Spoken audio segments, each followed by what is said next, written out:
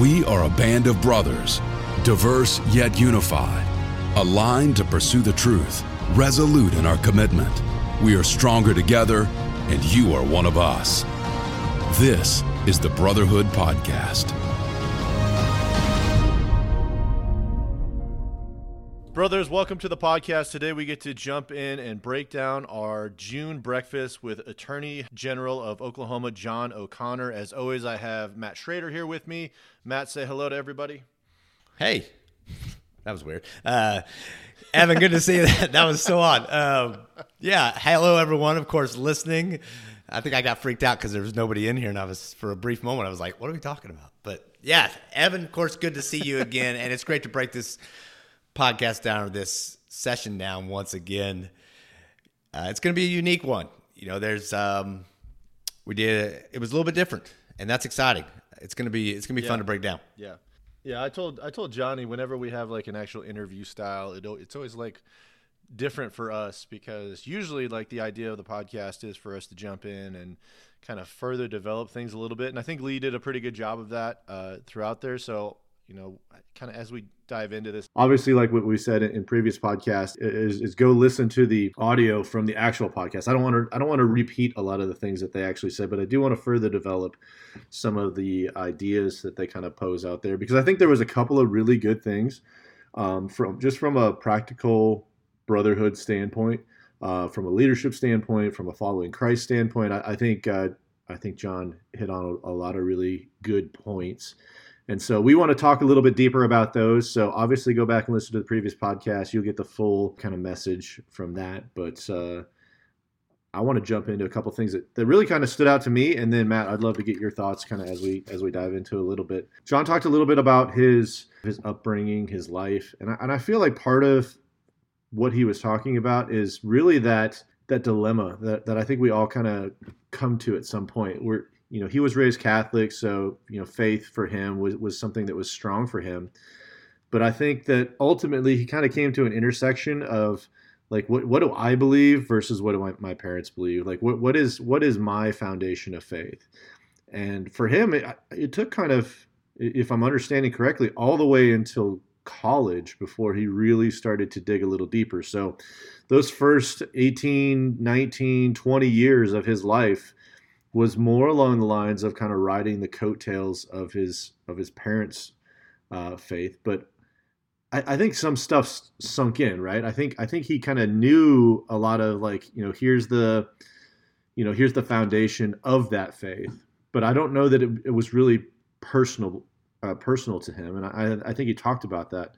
But he made a statement that I thought was really interesting. He says, if everyone in church is as big a hypocrite as me, then maybe faith isn't real.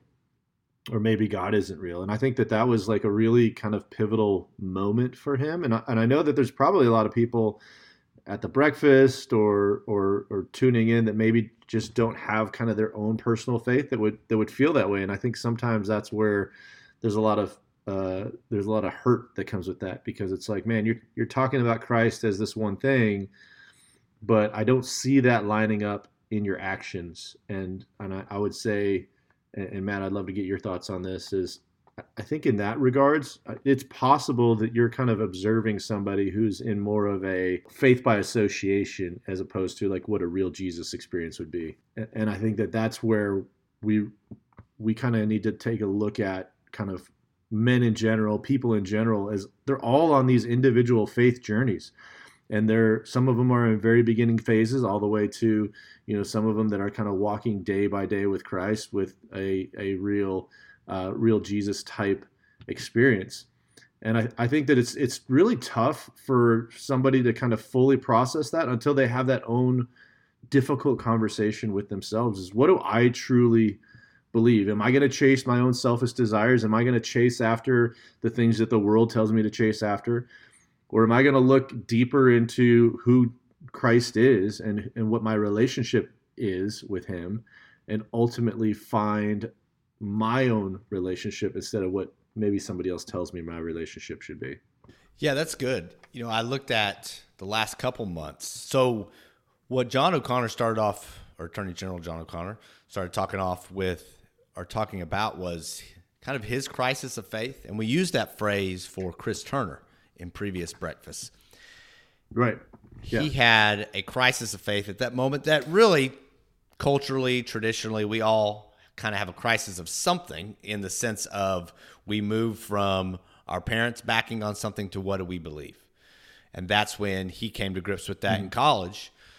And I remember he made this statement: if life is all about just buying bigger toys, then I don't know that I am all about this life. He said something to that effect, to point out that he realized quickly that his success, his pursuit, the game of life had to be more to him than just get a better position with better money so I can buy bigger toys to play with.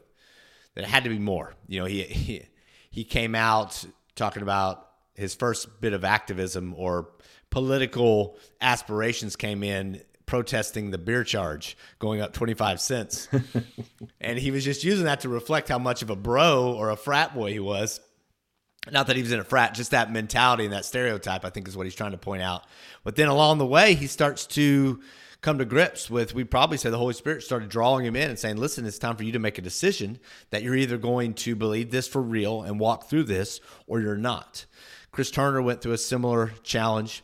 And what I like about these speakers that we have is that they kind of harken back to the early days of Brotherhood, when we were just grasping for people of any nature, and the idea was people inside of our community that has stories to tell, that God has done something in their life, that they got to talk. And then as you get bigger and more people start coming, you know, we had between 400 and 500 there this last time. That's becoming a regular occasion. You know, no telling what PWG is going to do at the end of the year. That's usually our biggest breakfast, and it usually blows out all the seats, you know, outside of a Jim Bridenstine or something like that. So, but with more and more people now, rightfully so, the speakers are more polished. They have larger platforms. They already have a bit of experience, if not a lot of experience, speaking and telling their story. So anytime that happens, it loses a little bit of that raw, authentic nature that you feel when somebody's just kind of stumbling through their story. But with Chris Turner, and then recently with John O'Connor, we kind of got that taste from seasoned speakers because they spoke about that time. Instead of John, so when you listen to the podcast, you're going to figure out pretty quickly that it's not a very political, it's not his rah-rah speech to come vote for me whenever that is going to be. You know, of course they talk about the political notions that he has, but it's not really even his politics. It's just his journey into politics. So if you haven't listened to it, please go back and listen to it. But you'll see that it's really just his story. So we're hearing a portion of him that we don't get on TV, or we don't get him when he's out there on the podium pushing for votes, things like that. So we got a little bit of that with him telling about how he came to be where he is. You know, what happened to him in his life that brought him to serve Christ. And then eventually, and I know you're going to bring this up, but we get into what does that look like in his current profession. And I really like that. I really liked hearing, and I love that aspect of it, of hearing people's journey to how God met them in that space. It becomes very real. And for me, it seems like I can walk out of those type of events, whether it's Brotherhood or somebody else, and I get a sense of how genuine is that person's faith. And I mean from genuine, like I thought John O'Connor was, to all the way to I've had other events, thankfully not a Brotherhood, but other events where I went to and I walked out and thought, that wasn't very genuine. He's not telling the story how most people meet God and that sense of surrender and submission. So now John O'Connor most definitely did. And that's what I'm thankful for with the Brotherhood events, is we get these guys who are willing to tell that story in a very raw way. And I was grateful for that. Yeah, I think to kind of piggyback on what you were saying, I think the difference is people who are striving for status versus salvation. And I think that when you're talking about some of those events that you would go to, or things where you're like, I'm not really connecting with that. Like it feels more of an ego trip than it is, or a status trip than it is more of like, here's how Christ has transformed my life type of thing. And again, I think that's why, like, and I'm going to say men's ministry standpoint, because I think Brotherhood is a men's ministry, but I think that's why it's difficult for churches and organizations to really do men's ministry, because there's a pull. There's a pull that, like, I really want to, I want to be a man of status. I want to have influence. I want to have all the toys. I want to chase these things, but ultimately what happens is that if you surrender those things to Christ, or you surrender, the desires of your heart to Him, what He's going to do is He's going to ultimately give those back to you. But He wants you to pursue Him. He wants your heart. And I think we talk about that a lot on the podcast, about the importance of giving Christ your heart. He's put those desires within you. He's put those desires within you, and He will give them to you. He'll deliver those to you, but He wants you first. He wants you to pursue Him. Does that make sense? It does. When you come to Christ, we often come to Christ with a lot of things promised, most notably going to heaven, which is a big deal and true. But even in the last several decades, we get wealth promised, health promised, and I'm not saying we shouldn't promise those things. But in those, and Jesus even promised them. So it's not that it's something wrong with the message necessarily, is that inherently in that is submission.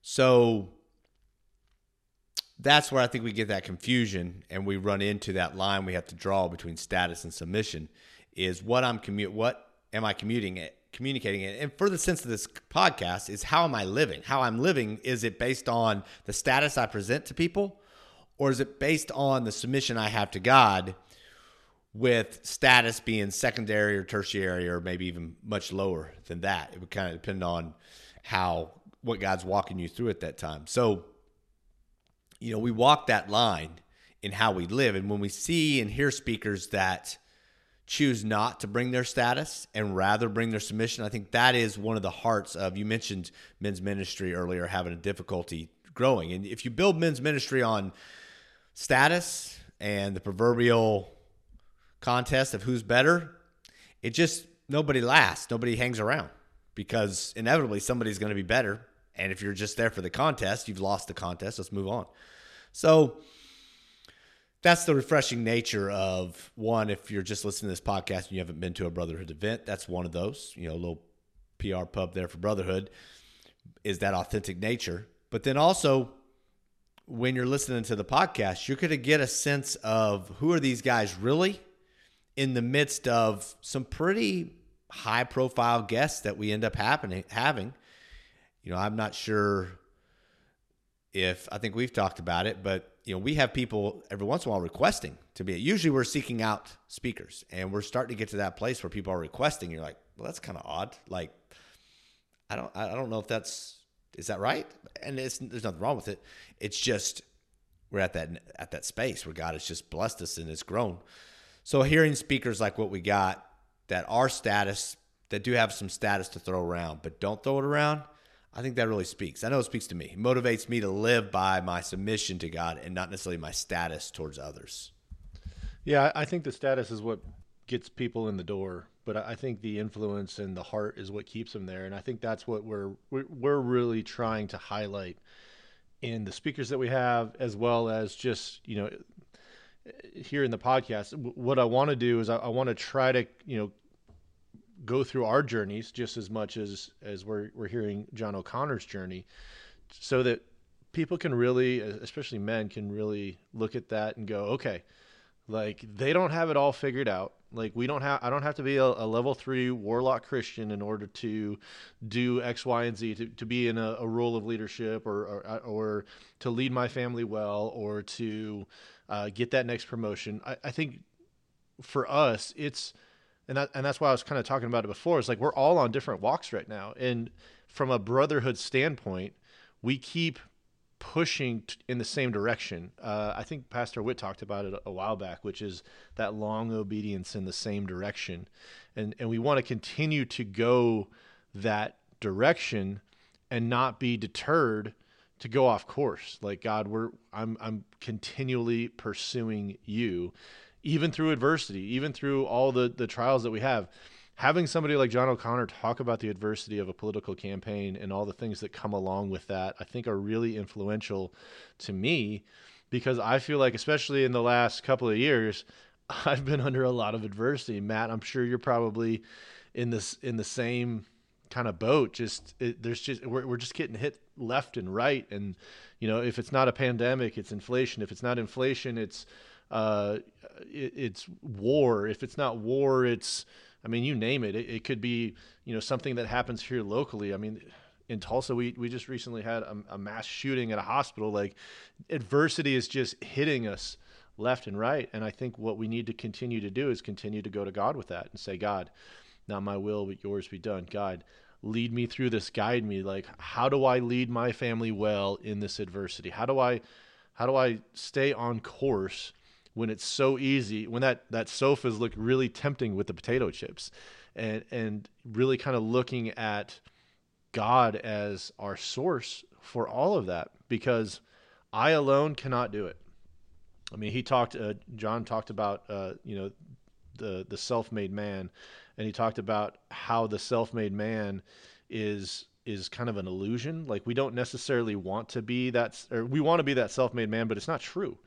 And for us, you have to really kind of look at God, saying, God, you've built me, you've prepared me, you've basically put me in a position where I can do these things, but only because of you, I'm going to be able to do them. So I'm going to try to steward these things well.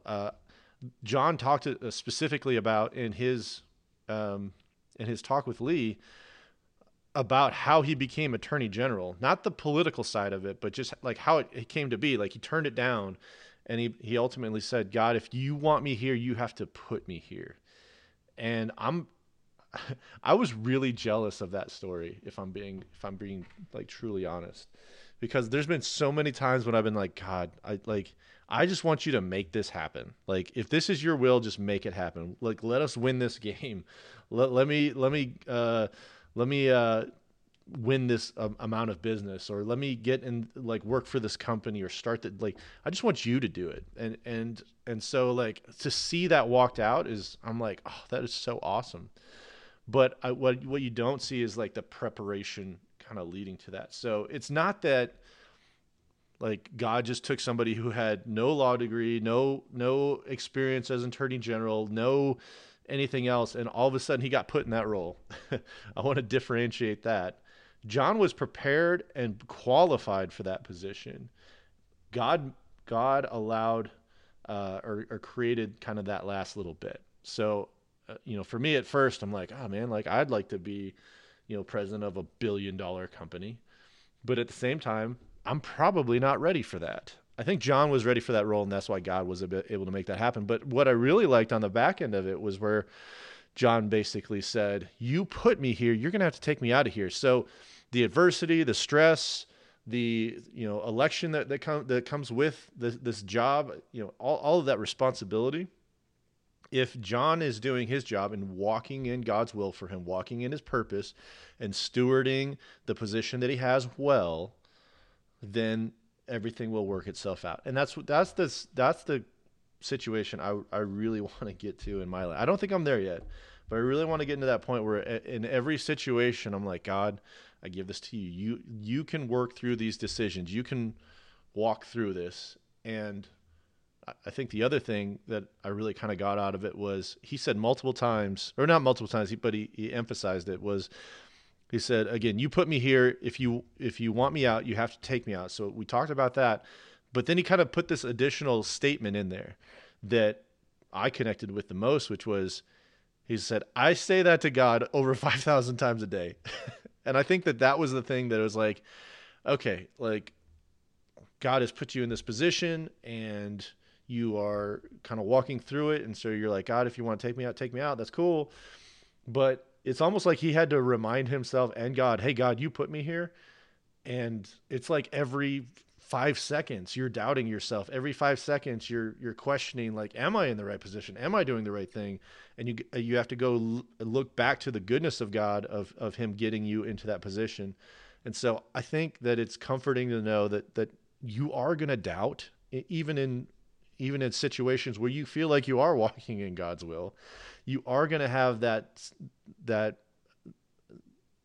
uncomfortable moment or moments or maybe large spans of time where you don't know what to do, and you keep having to have that relationship, that communication with God, pointing back to him and say, God, you wanted me here, you put me here, I'm walking through that with you. And I think for me, that's just something that I need to constantly remind myself of, is that even if I'm in the right place, I'm still going to deal with a lot, like I'm still going to be hit with a ton of adversity. And I can take that to God and say, God, this is your plan. This is what you wanted for me. I want to stay in tune with that. And he's going to be there to comfort you. He's going to be saying, like he says in the Bible multiple times, do not fear, do not fear, do not fear, do not fear. I'm going, God, you have to take me out if you don't want me here. He's like, don't fear, don't fear.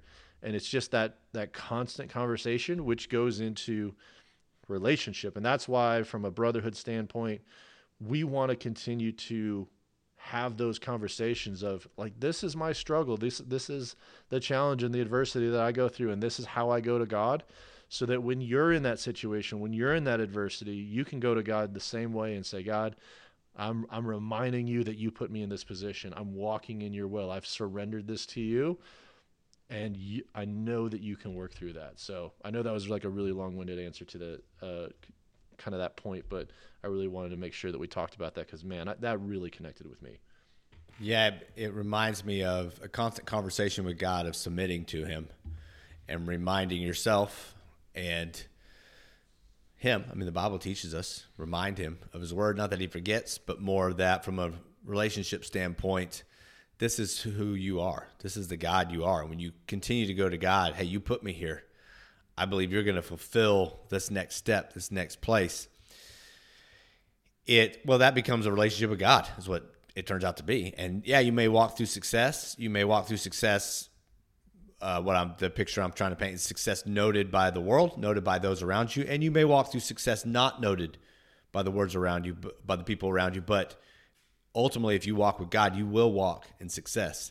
That's what I enjoyed hearing with John O'Connor speaking, is that you could hear that submission and that connection to God of, how do we take this next step? How do we walk in this next step? And it didn't come off as this super miraculous, completely out of left field journey. You know, he's very educated, very skilled at what he does. You know, you could hear the understanding and the foundation, if you will, of how he approached the challenges he was walking in. You know, how he approached the challenge of becoming attorney general. You know, how he approached the challenge even in his law practice. And when you hear that on top of that continual conversation to God, it reminds you, it's just the picture that we need. You know, this is why we do this. Let's not pretend it's not. It's that we want a constant picture in front of us of men walking before God that truly have walked in victory, even though it's done in humility. That's the picture we want to see, because then we can mirror that picture. Then when I get to a challenge, you start talking about adversity. There's the national adversity, local adversity you talked about, but there's adversity in my own home. There's difficult decisions that, by and large, in comparison to the grand scheme of the world, are small decisions, but they are big decisions in my little culture and environment in my household. You have the same challenge, no doubt. There's little things you do in raising your kids and bringing about the godliness in your life, the godliness in your home, influencing them in a godly way without forcing it down their throat or controlling them in such a way that they kick back at it. Like, those are other little adverse situations that may be made a little harder by inflation and pandemics and tragedy and fear. But even in a world where everything's high, the economy's flying, you know, everything feels safe, you still have those small challenges. And learning to submit to God on a regular basis has been a practice that has brought a lot of fruit in my life. You know, going to God on a regular basis and reminding both of us, I'm here to submit to your will. Whatever step it is I may take. You know, there's a picture I got years ago where God puts you somewhere and then you kind of stave him off. You know, you guys listening to it can't hear it, can't see what I'm doing, but it's kind of stiff arm Heisman pose God, and hey, I got this. You go do your thing. I got this taken care of. You put me here. I'm totally skilled to do it now. Well, yes, you are skilled to do it. And in this case, John O'Connor is skilled to be the Attorney General. That doesn't mean he doesn't need God moving and directing his life. I was in a conversation this last week, and we were talking about earning money and challenges in business and developing that business perspective of a small business owner, entrepreneur.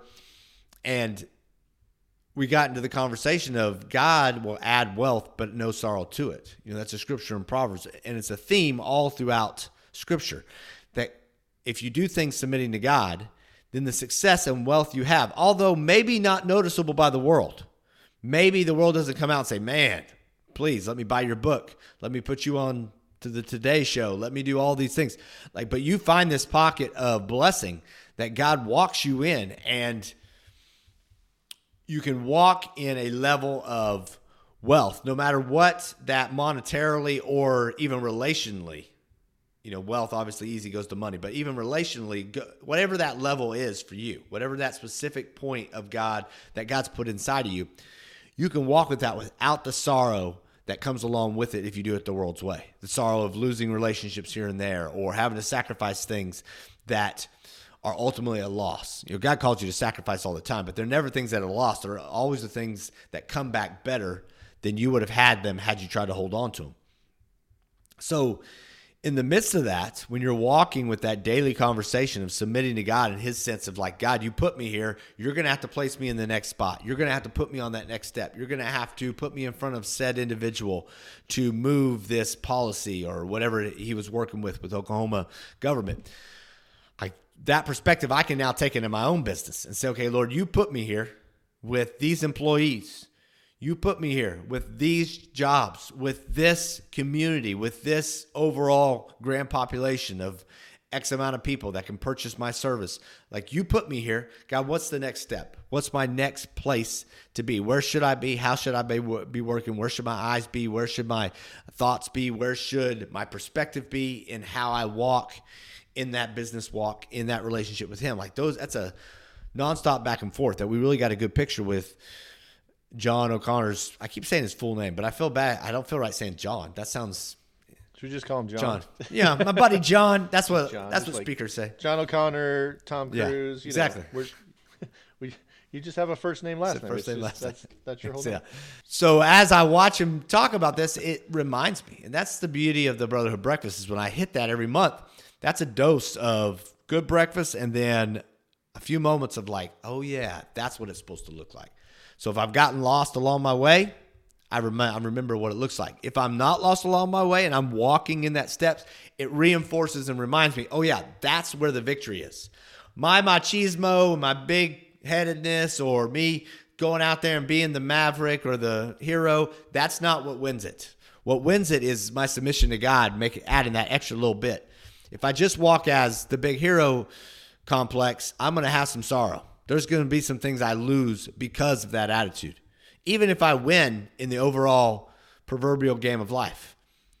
But submission to God puts that in a place where I can win in the proverbial game of life and also win in my personal life, in my relationship with him, in my actual walking towards godliness. Those are big things that are more important than that overall skeletal outside perspective everybody gets. That's a great point, Matt Schrader. I think that there's definitely that walk part, right? And there's also that kind of reminder part that we talked about a little earlier, where the brotherhood part comes in, because I do want to talk a little bit about his iron sharpening iron type of relationship with Kevin. And I think that that's something that we also really need to highlight, because, for Lee, I think his biggest kind of quote was, you need to have that kind of relationship with somebody where, you can see the sin in their eyes before before the harvest. That's and good. I think that's one part of it for sure. I think that part of it is something that we need to, from a brotherhood and relationship standpoint, need to continually pursue and have that relationship with that person. I think on the other side of it it's that encouragement. It's that reminding you that we're going in the same direction. It's encouraging you through adversity. It's walking through that. Like, I love that point that he made. And I think that point, like, I'll let that point stand on its own. But I think in addition to that, that if you have the closeness of that relationship, that brother's going to know that you're going through adversity, that you need to be encouraged, that he's going to remind you the direction that you're going. He's going to remind you the things that you need to pursue. He's going to remind you, or maybe he'll notice that you're just being a grumpy jerk right now, and you need to kind of back off. It's not that important right now. It's not that important to sacrifice relationships with your friends and relationships with your family just because you're frustrated, just because things aren't walking out the way that you need them to go. So, and I think part of that kind of ties into like the analogy he makes of the deposits. The deposits in friendship are, sometimes it's going to lunch with somebody and just having that conversation. Those other deposits can be those wounds from a friend that can be trusted, where you're literally telling them, and I'm still making a deposit when I do this. I'm making a deposit in you, saying like, hey, you need to toughen up, or you're walking, you're still going in the right direction, but you're just leaving a wake of destroyed people. And that's not doing it with excellence. That's not doing it the way that we should do it. You know, if we're trying to model Christ, we're trying to walk in love towards something. That's not how it goes. And you need that friend that can speak into your life, and you can have the relationship with them to be able to hear it. And I think that, you know, in some cases it's easy to get those critics, right? It's easy to get those people that are going to tell you, hey, you're doing it the wrong way. Hey, you're being a jerk. And a lot of times you're like, yeah, you don't know me, like, whatever, like, I'm not going to listen to you. And that's probably my pride speaking.